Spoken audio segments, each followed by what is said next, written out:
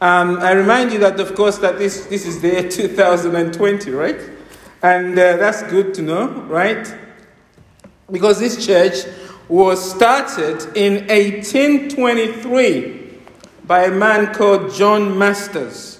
He lived in the area since 1810, and he was responsible for starting the work of the church, first in Crayford among industrial employees that made up the area, whilst Bexley Heath was still full of farms and orchards. John Masters had a bit of income, right, than the normal person at that time. And the Lord had also blessed him with an evangelistic gift. And so in early 1800s, in 1819, when the Act of Enclosure of Bexley Heath was put forward, Bexley Heath started developing. Well, the Act of Enclosure was national, of course, but Bexley Heath started developing and rapidly becoming a populated area, especially along what was then the old Roman Dover to London road.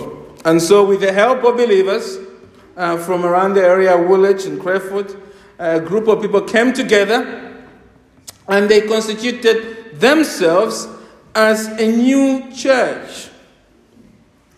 They met at the cottage in a small square room until the old Baptist chapel was built in 1827 around the area that, of course, is known as the Broadway. Now, the first pastor was Mr. C. Collins. He was the first pastor. And the church remained in that old Baptist chapel for 76 years. And we continued, therefore, to meet there from 1827 to 1956, when the co-op put that old Baptist chapel down to make the way for its shop. We then, of course, moved to Townley Road, but the stay at our Townley Road Baptist Chapel was short-lived. In 1970, the entire center of Bexley Heath was redeveloped, of course, and we had to then move again by God's providence to our present site. So that we moved here in 1975, right? And so we've been in this chapel since 1975. So that's our quick tour of 197-year history. Now, of course, I could tell you a lot about what has happened in the church, but I thought what I'd do today is just to read to you as I go through the many minutes of the church, and actually they go back to 1827. I've seen a book from 1827, so we've got minutes way back there, and if you want to read them, do let me know. I read some of those. You read testimonies of how people were converted, how people came to know Christ. And I thought what I'd do this morning to encourage us and to remind us of what God has done in the life of the church is to read a testimony actually from recent history of a lady called Eileen Allen, who, of course, some of you know. And I thought that testimony is quite wonderful, not just a testimony of how she came to know Christ, but it is also, she says something about how she had seen the Lord work here when she was here. Now, this is Eileen Allen's story. She says, I was brought up to attend Sunday school, and from early years, I understood the way of salvation. At about 13 years of age, I stopped attending any place of worship until spring of 1945. At that time, I was living in South Wales, and while staying with a Christian family, I went with them to the Welsh Presbyterian Church at Sandfields. I was brought under a strong conviction of sin, and through the ministry there, I came to know the Lord Jesus as my Savior. A joy filled my soul, and I experienced much blessing during my stay in Wales. At the close of 1946, it became necessary for me to return to Bexley Heath to care for my parents.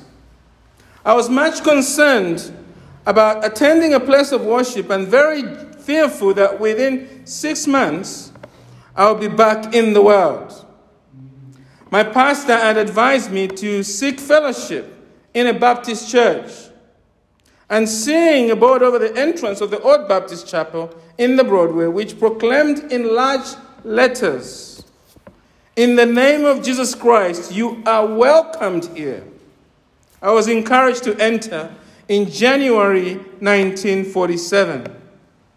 I found the ministry similar to that which I enjoyed in Wales, and although the fellowship was small, it was warm and friendly, and the folk were very firm on the doctrines of grace. Although I knew that in the New Testament baptism was by immersion, I had at the time no understanding of the meaning or need of believers' baptism. Gradually, under the ministry and teaching of the church, I came to understand this truth, and on Sunday 27th of November 1949, I was baptized in the Old Baptist Chapel and subsequently became a church member. The Lord has graciously allowed me to serve Him in many ways, in many areas of work, Sunday school, and women's fellowship. In 1952, the church was very low, and we seemed to be facing closure, but God wonderfully provided, and Pastor E.J. Wood took on the oversight. We had what we termed a new beginning.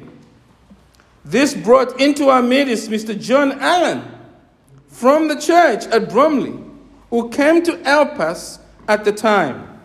Thus we met, and in November 1953, we were married. It has been granted to us to serve the Lord together in the church for 38 years, at the time she was writing. We have seen many changes over the years. There has been times of sunshine and shadow, but much blessing too. And we were able to rejoice in God's grace to needy sinners. It is wonderful for me to reflect that though I was so fearful when I first entered our chapel in January 1947, these many years I have been kept by the power of God. That's a wonderful line, isn't it? The fear especially speaks to us today as we meet in very uncertain times. But Eileen, who met her husband here, rejoiced in being kept by the power of God. And that's something we need to think about on our church anniversary today.